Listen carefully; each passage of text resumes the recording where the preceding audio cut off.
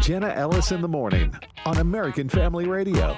One of the president's ride-or-die defenders is legal advisor Jenna Ellis. It's such a political prosecution and a political persecution. Quote, "This to me is a clear violation of the Fourth Amendment. It's revisionist originalism. Tolerance just isn't a two-way street with the Democrats." And I think that tells you all we need to know. Newsmax contributor and former legal counsel to President Trump. Jenna Ellis.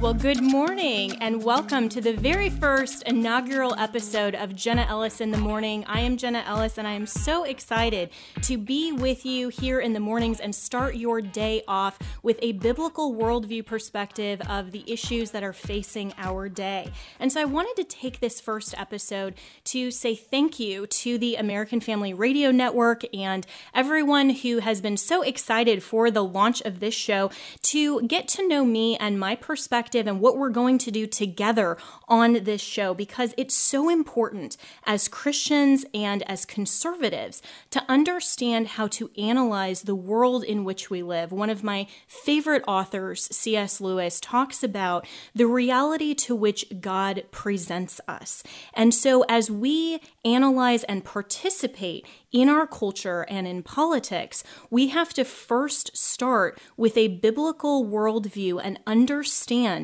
objective truth and then build up our worldview from there.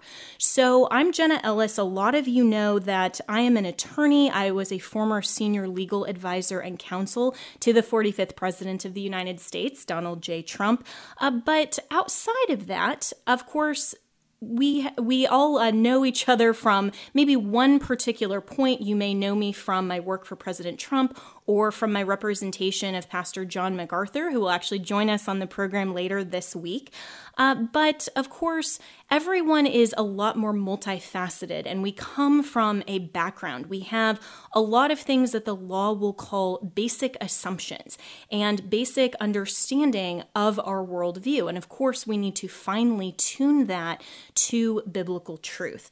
So I want to give you a bigger perspective of who I am and where I have come from to reach this point to join you today in the conversation and every morning at 7 a.m. Central, 8 a.m. Eastern. And whether you are starting your morning, you're just getting to work, you're just tuning in, and how we can look at all of the issues that are facing us today. So I started out as a Christian very, very young. And a lot of you may know that I was homeschooled all the way through. That was an amazing blessing in my life to have my parents not only be my teachers and my mentors, but truly disciple me in the biblical worldview framework. So I started from a very young age having a perspective of the reality to which I was learning and growing and presented from a biblical, truthful perspective. My mom was incredibly wise to begin reading the Bible to us. My brothers and I, my older brother and I grew up together, and then my much younger brother, who is now in college, he's amazing, Tyler, he's so great. My older brother, David, and I went through the Bible together, and my mom first read it out loud, starting from Genesis in the very beginning, all the way through to Revelation. And of course, we started out with the Living Bible translation that's more story form so that we could really, as young people and as children, understand that and understand that the Bible isn't just stories. The Bible is truth. It's the revealed, inerrant, sufficient, whole Word of God. And it tells us how we ought to live as Christians. And so growing up, I understood as a worldview, as a framework, as a lens to understand the world with which I was presented, that truth is objective. It's certain, it's fixed, and truth is the person of God Himself. So we can look at truth as the things of God, and anything that is inconsistent with the nature and the person of God is then non-truth. And we have to, as the Scripture teaches us, rightly divide Scripture, rightly divide truth from error, and make sure that we are always living according to the truth of the Word of God, and making sure that as we continue on our Christian journey, and in our lives, we are fulfilling the Great Commission. That is the whole purpose and the central focus of the Christian life, to come into a saving knowledge of our Lord and Savior Jesus Christ, and then to share that truth with others on our journey in life. And so as we have a center and a foundation of truth, then we work our way upward and we develop our own gifts and talents that God has given us, and we put those to use in the world with which he presents us. And so I developed a passion and love of law when I was very young. And so homeschool also gives you the opportunity and really the privilege as a young student to try out a lot of different things, to see what are your skills and talents, what are you in aptitude the best fit for. And I loved law, not just from a perspective of how law works and functions in society, but how it ultimately metes out God's justice in our civil society.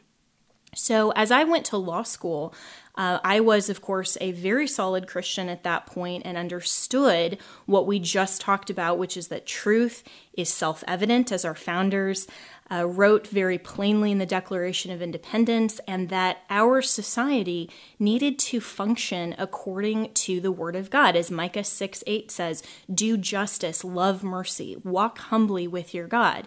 That is the purpose of civil society as God has ordained it, is to make sure that we promote the truth, which is to make sure that every person has the best opportunity of the blessings of liberty in our society to move forward in truth and to pursue and understand who God is.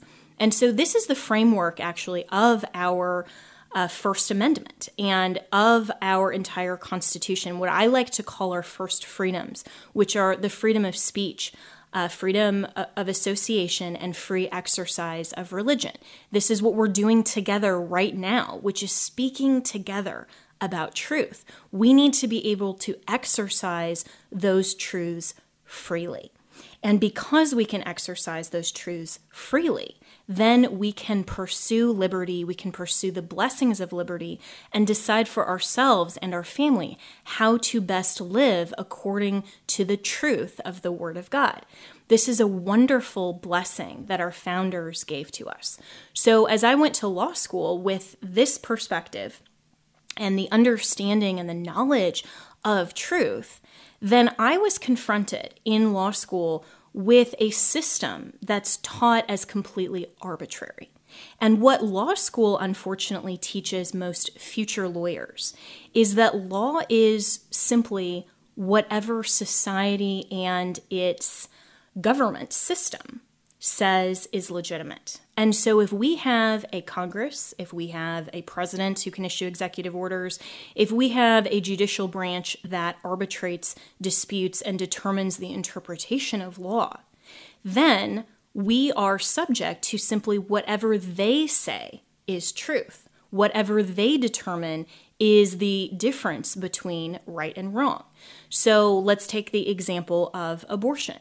Pre-1975, or 1973 rather, of Roe versus Wade, then we had a system where we were debating the issue of abortion regulation. Then when the Supreme Court said abortion is the law of the land and that is okay, there was an implicit moral designation because the Supreme Court allowed that and our society allowed that.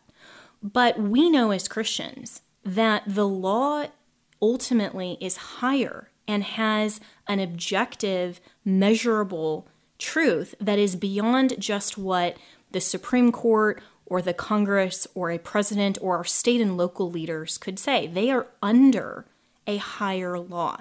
They ultimately have to be confronted with and appeal to and be consistent with moral truth. So our system of government and any sort of society is always under God's full truth. And when we look at our society in this lens and we understand that, then we know that law isn't arbitrary. Law is fixed. And it's the eternal law of God that we have to be consistent with. So as I struggled with some of these questions in law school and the way that law was taught as totally arbitrary, and we can only appeal to our government system and whatever they say, then morality flexes and bends with the will of our government. That caused me to pause and say, wait a minute, as a Christian, I know that that's not true. So how do I develop an argument for not only morality that is objective and fixed in the eternal truth of God, but that I can argue this in a courtroom? I can argue this in front of Congress. I can argue this in front of our legal system and our government in a way that doesn't require me to say, well, first I'm a Christian and therefore. Now, as Christians, we would say, of course, well, as a Christian, we need to be able to argue that.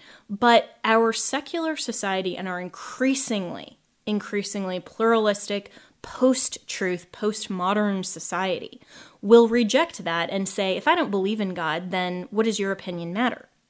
So we have to have an argument that is self-sufficient, as our founders recognized self-evident truth.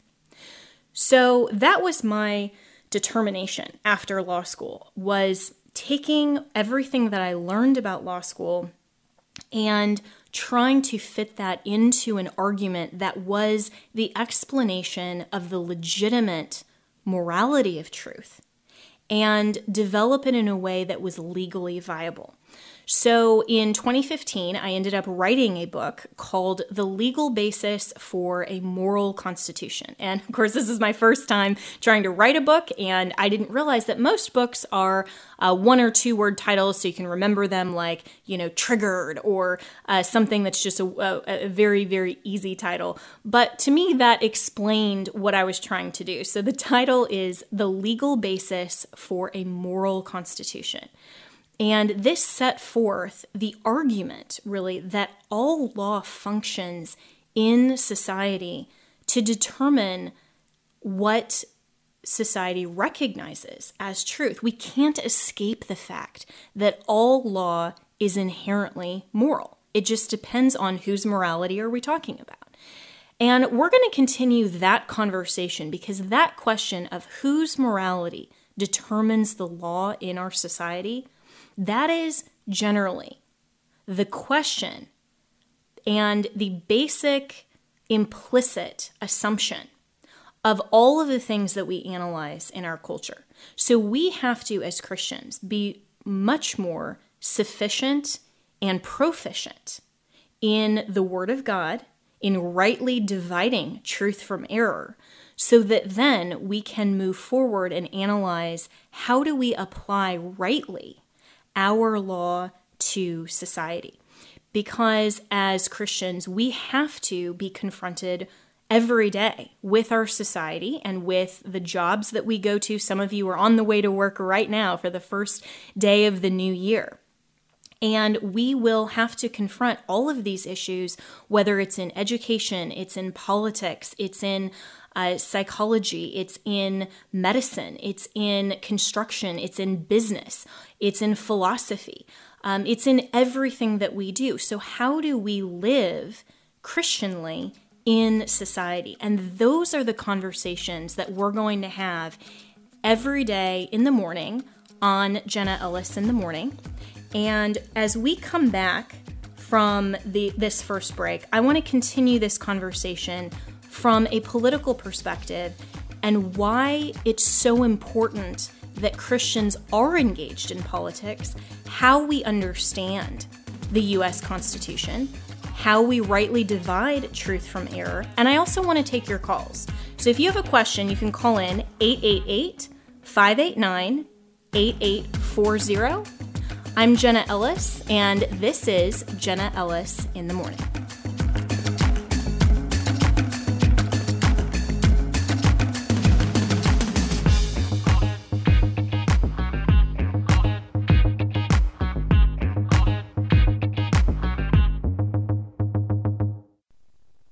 Will you help us send persecuted Christians around the world exactly what they're praying for? And that's a Bible to be able to endure and persevere. Hey, it's Michael Woolworth with Bible League International. It wasn't too long ago that I was in Indonesia, the largest Muslim-majority country in the world, where a local evangelical church was introducing Muslims to Jesus Christ. They want people not to just go to church, but to really understand who Jesus is. That's why they started to go from house to house, door to door. They lovingly shared the gospel. But this happened. Because they didn't like it, they started to throw bombs to the church. People threatened to kill them. But persecuted believers, they love their enemies, and they count it all joy to suffer for the Lord Jesus. They didn't give up because they know that God will be there for them. Help us bless persecuted believers with their very own copy of the Bible by the end of January at $5 a Bible. $100 sends 20. Call 800-YES-WORD. 800-YES-WORD or give at sendbiblesnow.org. sendbiblesnow.org. This is Pause to Pray, a chance each day to stop down from the daily noise of life and pray for our country's leaders. Today we pray for John Roberts, Chief Justice of the U.S. Supreme Court. As Chief Justice, he has significant influence over case selection, leads case discussion, and can choose who writes the court opinions. Psalm 33:5 reminds us of the importance of justice. He loves righteousness and justice. The earth is full of the steadfast love of the Lord. Right now, with this in mind, let's pray. Dear Heavenly Father, we ask for guidance for Chief Justice John Roberts. We ask this in Jesus' name. Amen. Pause to Pray is a service of this station and the Presidential Prayer Team, a nonprofit, nonpartisan ministry dedicated to encouraging prayer for our nation's leaders. To learn more, go to pausetopray.org. Hello, Americans. I'm Todd Starnes with news and commentary next. Take advantage of the warmer weather and come explore Liberty University's campus, ranked number 4 best college campus in America by Niche.com. Join us for Experience LU, an all-day event that shows off our dorm rooms, classrooms, and award-winning dining hall. Or, if you're short on time, attend a 4-hour student-led campus tour to hit the highlights. To learn more or schedule your visit to Liberty University, text Visit LU to 49596. Again, that's Visit LU to 49596. If you send your kid to public university, there's a good chance he's going to return home as a flag-burning communist. That's according to a new study from North Dakota State University. They asked liberal students and conservative students about their opinions on America. 73% of conservatives say they are proud to be an American, but liberals, well, not so much. 57% of the leftist children said they're ashamed of our nation, ashamed of the land of the free. The percentages shocked even the professors who conducted the study. Past surveys showed that most Americans were proud to be American, regardless of their political affiliation. North Dakota State also found liberal students believe there should be crackdowns on free speech, and only 9% favored capitalism, only 13% oppose socialism. So here's what's going on. Socialists are using our tax dollars to fundamentally transform our nation, from the home of the brave to the home of the woke. I'm Todd Starnes. Speaking truth with love. This is Jenna Ellis in the Morning. Welcome back to Jenna Ellis in the Morning. I'm Jenna Ellis, and already time is flying so much. And thank you for joining me for this program each and every weekday morning at 8 a.m. Eastern, 7 a.m. Central. And if you want to call in and have a conversation, the phone number is 888-589-8840. And so we were talking before the break about the overall perspective of how law moves and functions in society. And my revelation as a student in law school of how the law really works in society to ultimately, if it's legitimate, evidence God's truth and fulfill the institution of civil society that God has ordained by enacting truth through justice in our society. So, of course, God has ordained 3 spheres of government that we see in Scripture, which is the civil society government, the church government, and the family government. Those are all 3 spheres that are given limited, legitimate authority from God himself. So we are all under, ultimately, God's authority. And we recognize that as Christians, of course, in the church setting. Hopefully, we recognize that in the family setting, if we are parents and spouses and sons and daughters living according to truth. We recognize that in family. But do we recognize that in society? Well, our secular culture would tell us, no, don't push your morality on me. Hey, that's your truth. I have my own truth. But if we separate ourselves and divorce ourselves from God's truth, or we allow our society to function separate and apart from God's truth, we become an illegitimate society.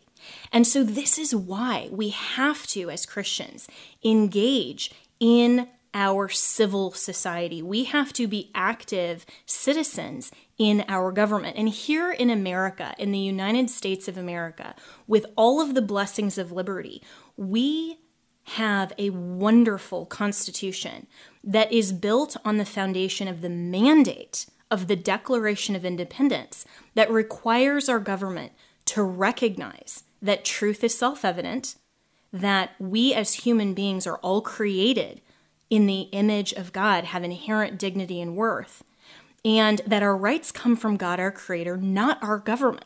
So it's the sole purpose, the sole legitimate purpose of government to preserve and protect those rights. And so I could say that of course God gave us our rights and all human beings are made in God's image in any society across any time and space across human history. And I would be right, because that is the eternal truth of God. But in a secular society that was formed outside of and not in accordance with the truth of God, then it would be a lot more difficult in those societies. Like if we look at some of the other types of civil societies and government structures, even across the globe today, or if we look at across world history, what types of government systems have eroded or infringed upon our God-given rights as human beings. That's what our founders meant by they're unalienable. They are so intrinsic to our humanity that they are part of who we are. They can't be separated from us. I love how Thomas Jefferson, who loved property rights, termed that term unalienable rights. It means that they can't be bought, sold, abridged, or infringed. They are so much part of us, part of our identity, part of our human nature, and as human beings made in the image of God, that it is incumbent upon our government to first obligate itself to preserve and protect those rights. So we as Christians here in the United States of America have a very unique blessing and also in turn duty and obligation to be part of our civil society, be part of we the people. Because first remember, we the people, that three words, that is a beautiful opening of our Constitution. Those three words were after three other words that I think are even more important. This unanimous declaration. Our Declaration of Independence is the worldview statement of our American society. So we have an obligation to be engaged because our founders allowed us the privilege and the opportunity to select and prefer our leaders from among us. No one in this country is entitled to office through heritage or conquest like we've seen many other governments rise and fall. We, the people, get to lead our society, but we have to do so under God. That is why our national motto still, even in Joe Biden's America, is one nation under God. So as we look at our Constitution, we have to first start with the question, what limited specific powers does our highest law of the land give to our three different branches? And in understanding why our founders limited and separated powers, then we understand how our system of government is supposed to operate. Because, so my dad is literally a rocket scientist, right? So that's what he does, is he works on satellites and other things. And that is a whole system, right? It's called systems operations, to be finely attuned to fulfill a goal, to go on a mission. It's mission operations and mission oriented. And that is exactly our system of government. So think of it like that. Our system of government needs to be so finely tuned that we can have a very clear trajectory toward our mission and our goal of our society, which our founders put in the Declaration of Independence to preserve and protect our rights. So the first question we always have to ask, and we will be asking on this show, is this action that a government agent is trying to take, is it within their limited specific power? If they can do that, then we have answered sufficiently the constitutional question. Yes, they can. Then we get to the policy question. The policy is all about should. Should is the essential moral question. Just because a government agent or specific branch can do something doesn't mean that they should. And often, so often, our politicians and our mainstream media want to confuse those questions. They want to say that because they don't think a government actor should do something, they can't. Or because they want the outcome, they say, oh, of course it's constitutional because I agree with it. So as conservatives, we need to take a step back and we need to recognize that our founders understood the human condition, that men are inherently evil, we are only saved by the grace of God, and so they separated powers on the federal level and also on the vertical trajectory, federal, state, and also left some powers to we the people individually to pursue the blessings of liberty, how we want to for our families. We make the best decisions as parents in education as we can. We have a lot of freedoms that the government doesn't mandate or can't tell us what to do. They can't tell me that I have to or I can't be an attorney, or that I have to or I can't be on media. These are freedoms that I'm exercising by choice because I'm pursuing God's best for me and my life in, of course, prayer and consultation and making sure that I am in God's will for my life. But it's not for the government to tell me what God's will is for my life or for my family or for your life or for your family. So we have to always analyze the question, can the government? Then we get to should the government. So as we continue in analyzing the issues of the day, and the next Congress is going to be sworn in tomorrow. They're going to select a Speaker of the House. My good friend and your good friend, Congressman Jim Jordan, is going to join us tomorrow ahead of that vote and what he anticipates. And we will talk about all of these things. But we have to remember two things, two very key things. What is the purpose of government? And the answer is to preserve and protect the rights that God gives. And second, can the government, before we answer, should the government? Okay, so let's get to your calls. First, we have Jim from Mississippi. You are on the air on Jenna Ellis in the Morning. Good morning. Good morning, Jenna. Congratulations in filling the magic slippers and magic microphone of Sandy Rios. Thank you so much. And congratulations to your parents for doing such a good job in preparing you for these opportunities.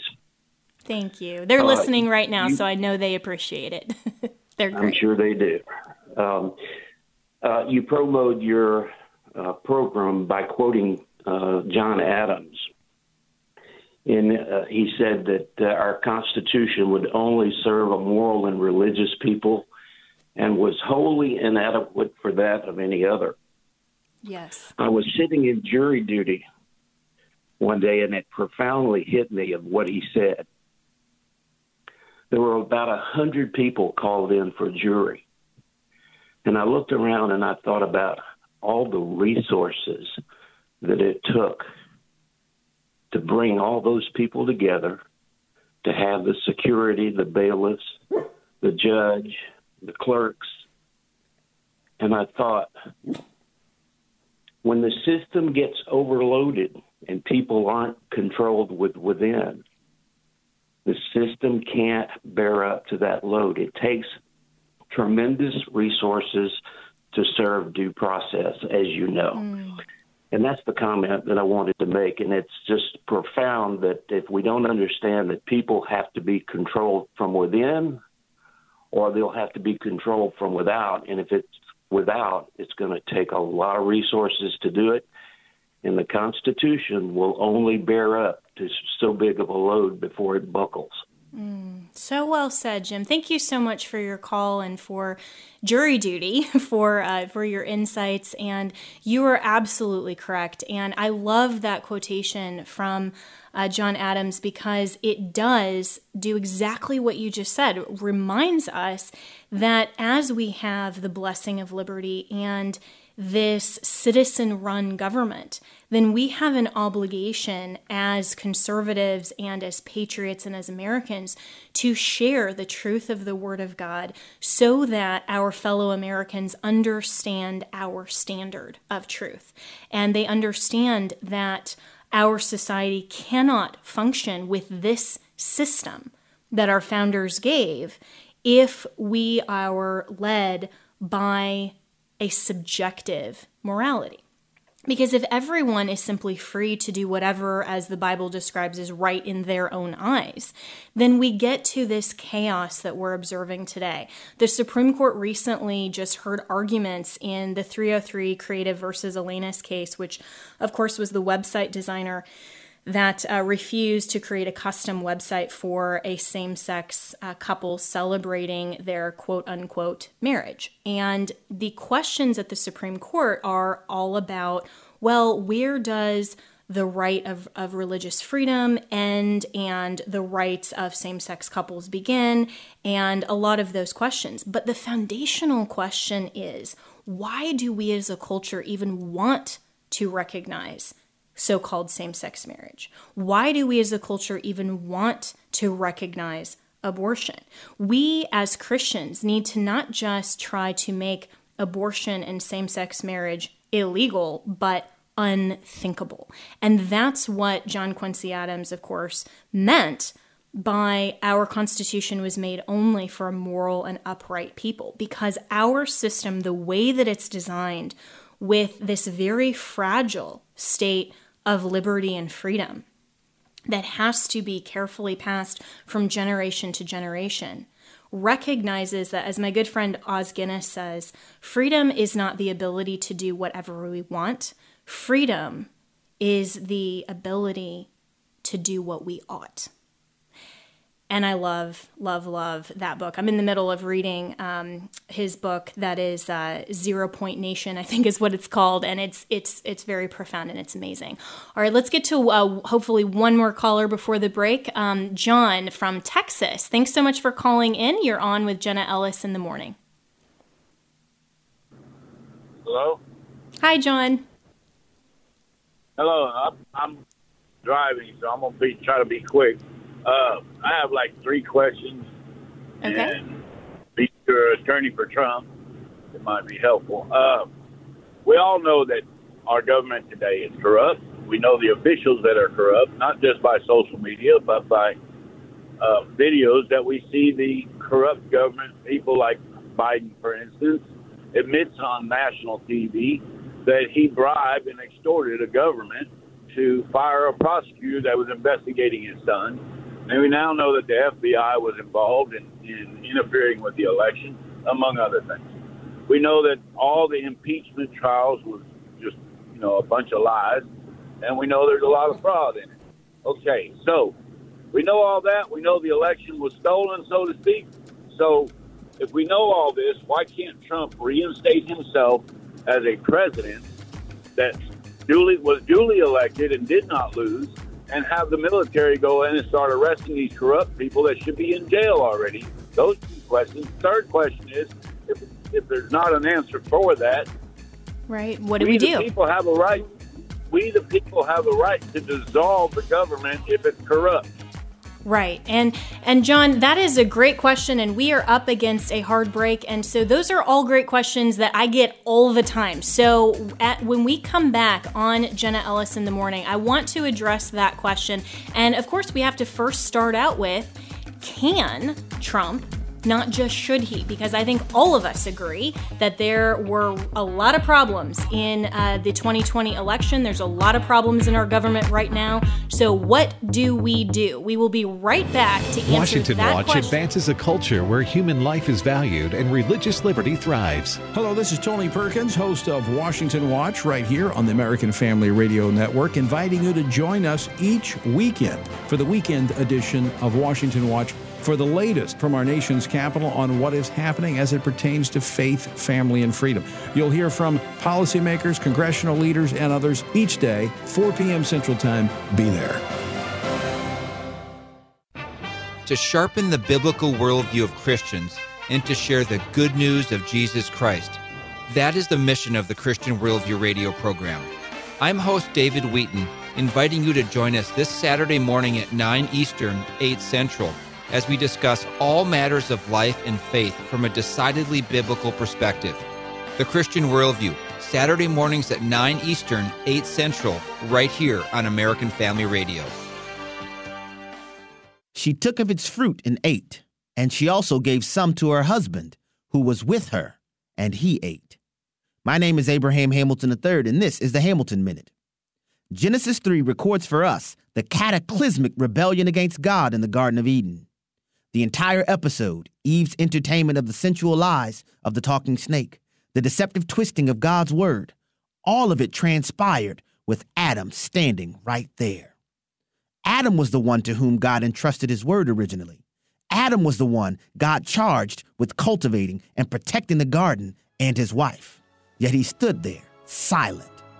Men, let us not repeat Adam's sin of present absence. Stand on God's word and defend your gardens. Listen each weekday from 5 to 6 p.m. Central for the Hamilton Corner with Abraham Hamilton III, public policy analyst for the American Family Association.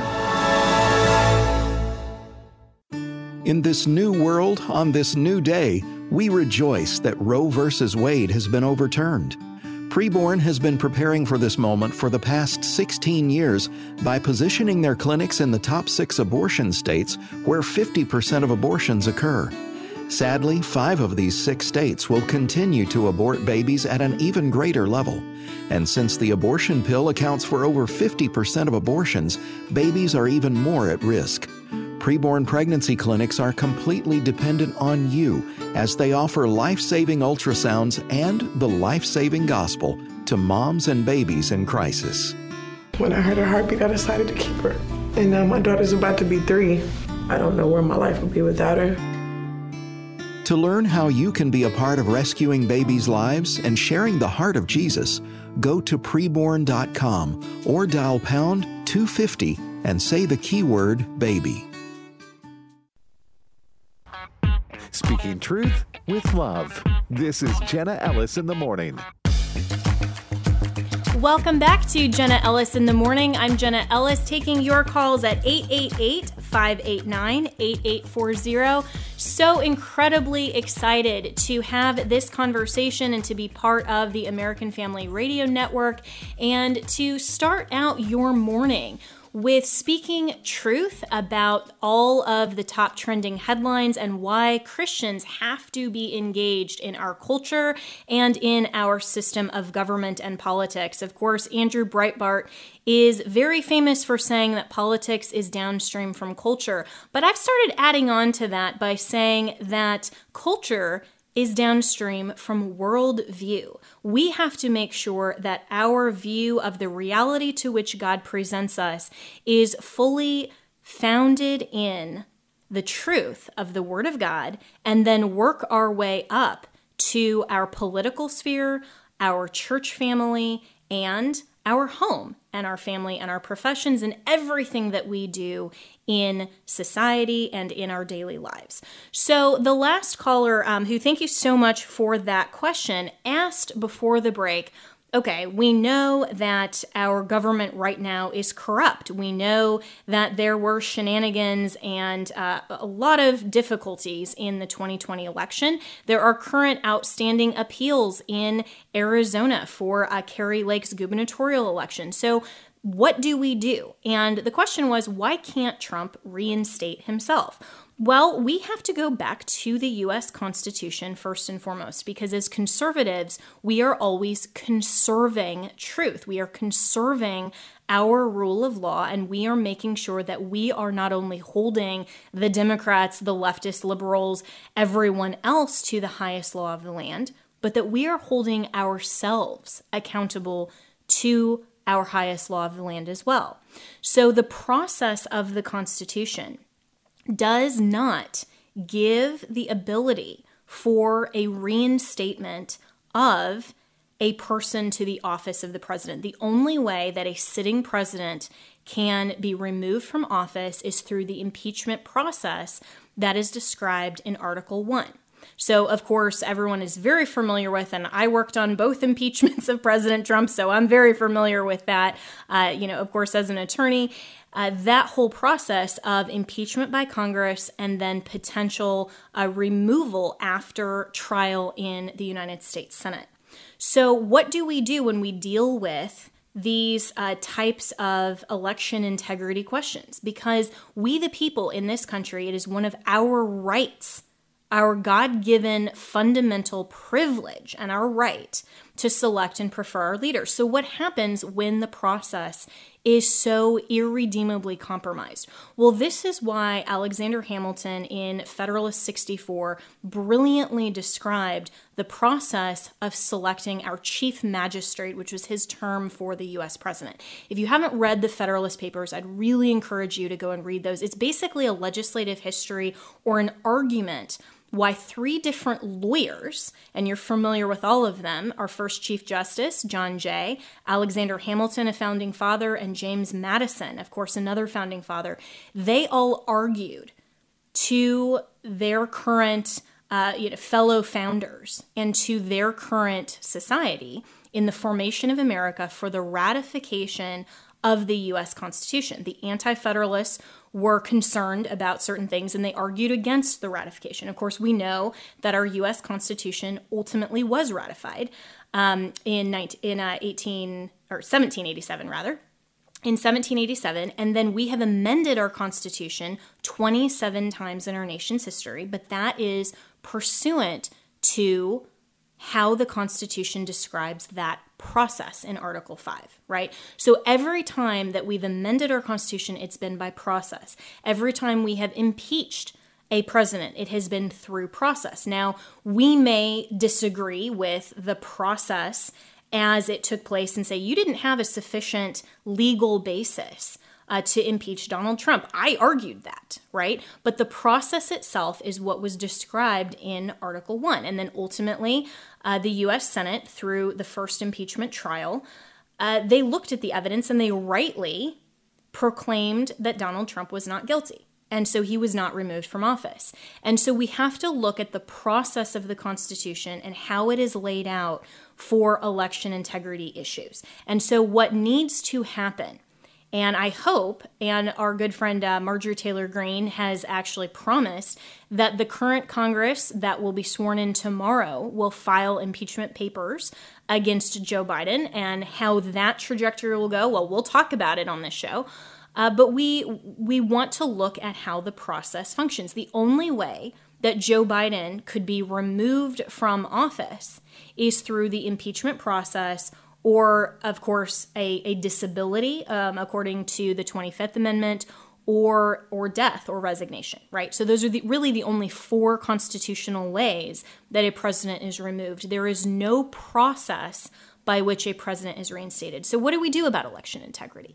Well, the states are responsible. The state legislatures are responsible for not only crafting election law in their states, but also to hold accountable the executive office and the election officials to properly administer the elections.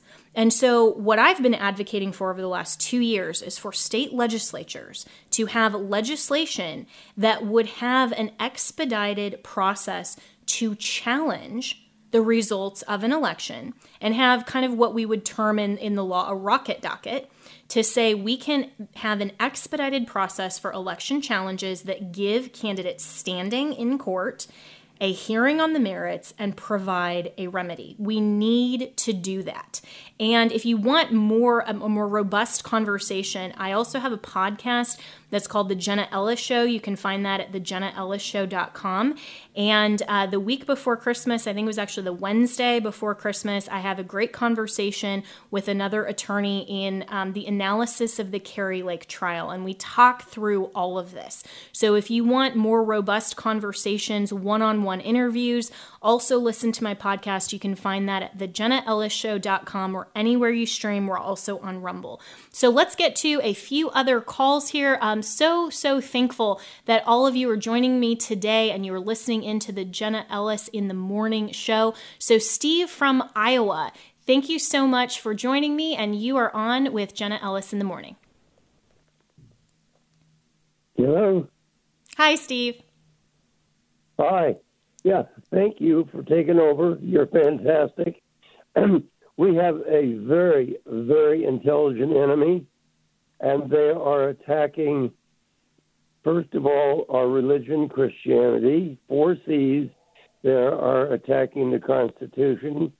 They are attacking capitalism, and they are attacking our civilization. And the supreme intelligence of the opposition is to look at our strengths and find ways to turn them into weaknesses.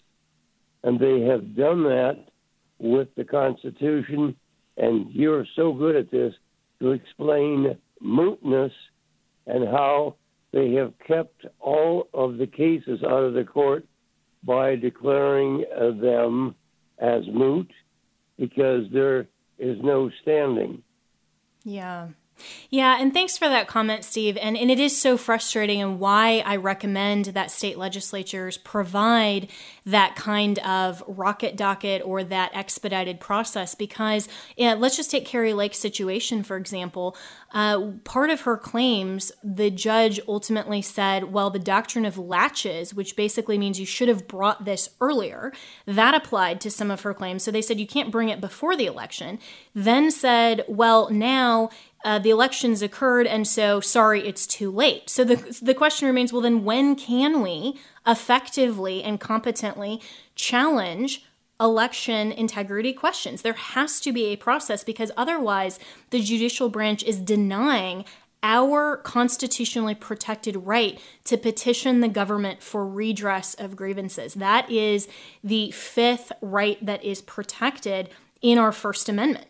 So we not only have freedom of speech, freedom of association, free exercise of religion, and freedom of the press, but we also have the right to petition our government. And so when they are saying, well, latches applies before an election, and then, sorry, it's all mooted out after an election because, sorry, that's just the way that it is, then we are not able to effectively petition our government. That absolutely needs to change. So thank you, Steve, for that conversation. Let's go to Donna in Texas. Thank you so much for calling in, Donna, and you are on with Jenna Ellis in the Morning. Hi, who is this? Hi, Donna. Oh, hi, I'm sorry.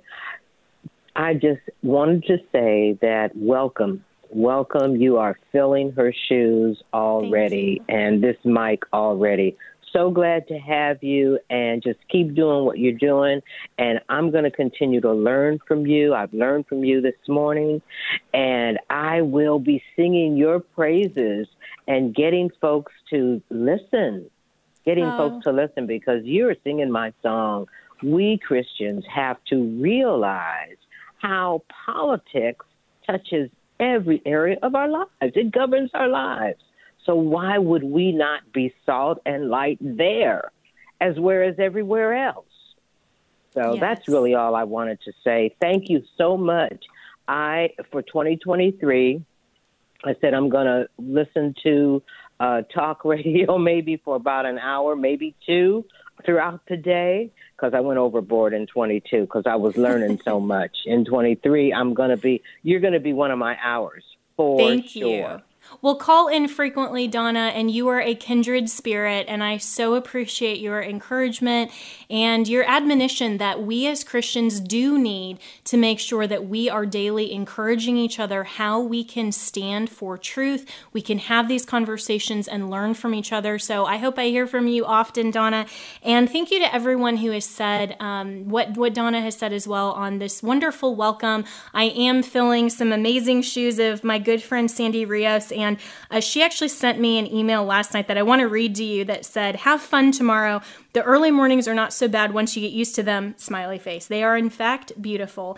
Here's to a long and successful radio career." So thank you so much to Sandy Rios, and she has just been a wonderful champion and mentor and encourager for me to take over this hour, and I'm very grateful to follow in her footsteps and to continue to promote this conversation among Christian conservatives, because this is why we gather together, so that we can encourage one another in truth and how to live biblically and rightly and engage our culture for Christ. So thank you so much, Donna. Let's go to Tian, I think is how I'm pronouncing your name. Correct me if I'm wrong, from Miami. Thanks so much for joining. You're on with Jenna Ellis in the morning.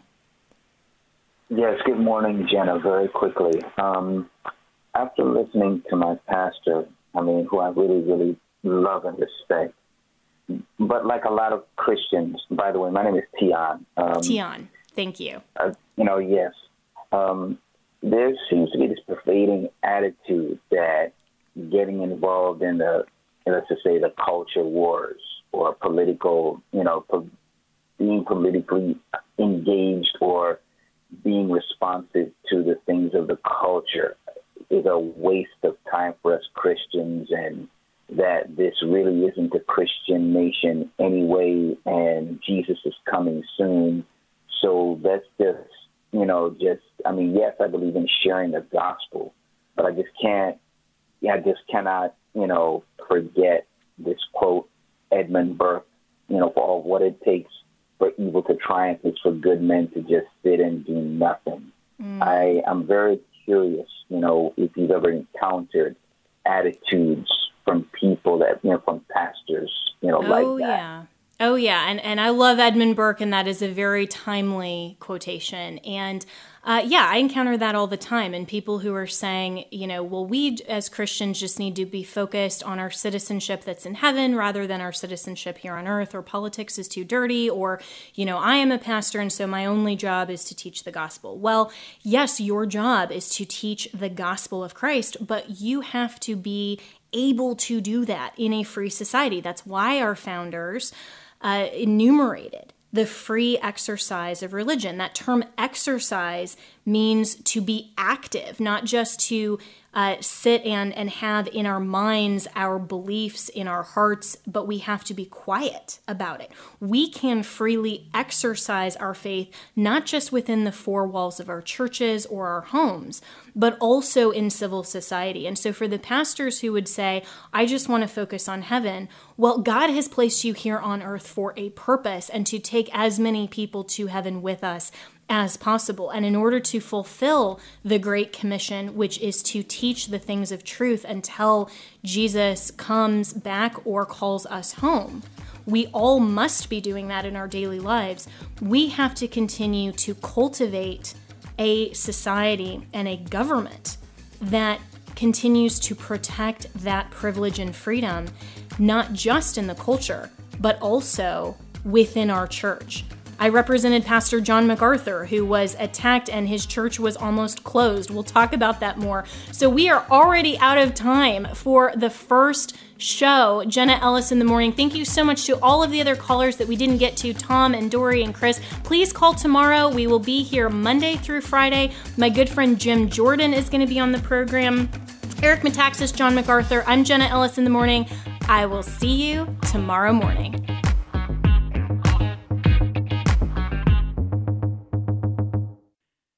The views and opinions expressed in this broadcast may not necessarily reflect those of the American Family Association or American Family Radio.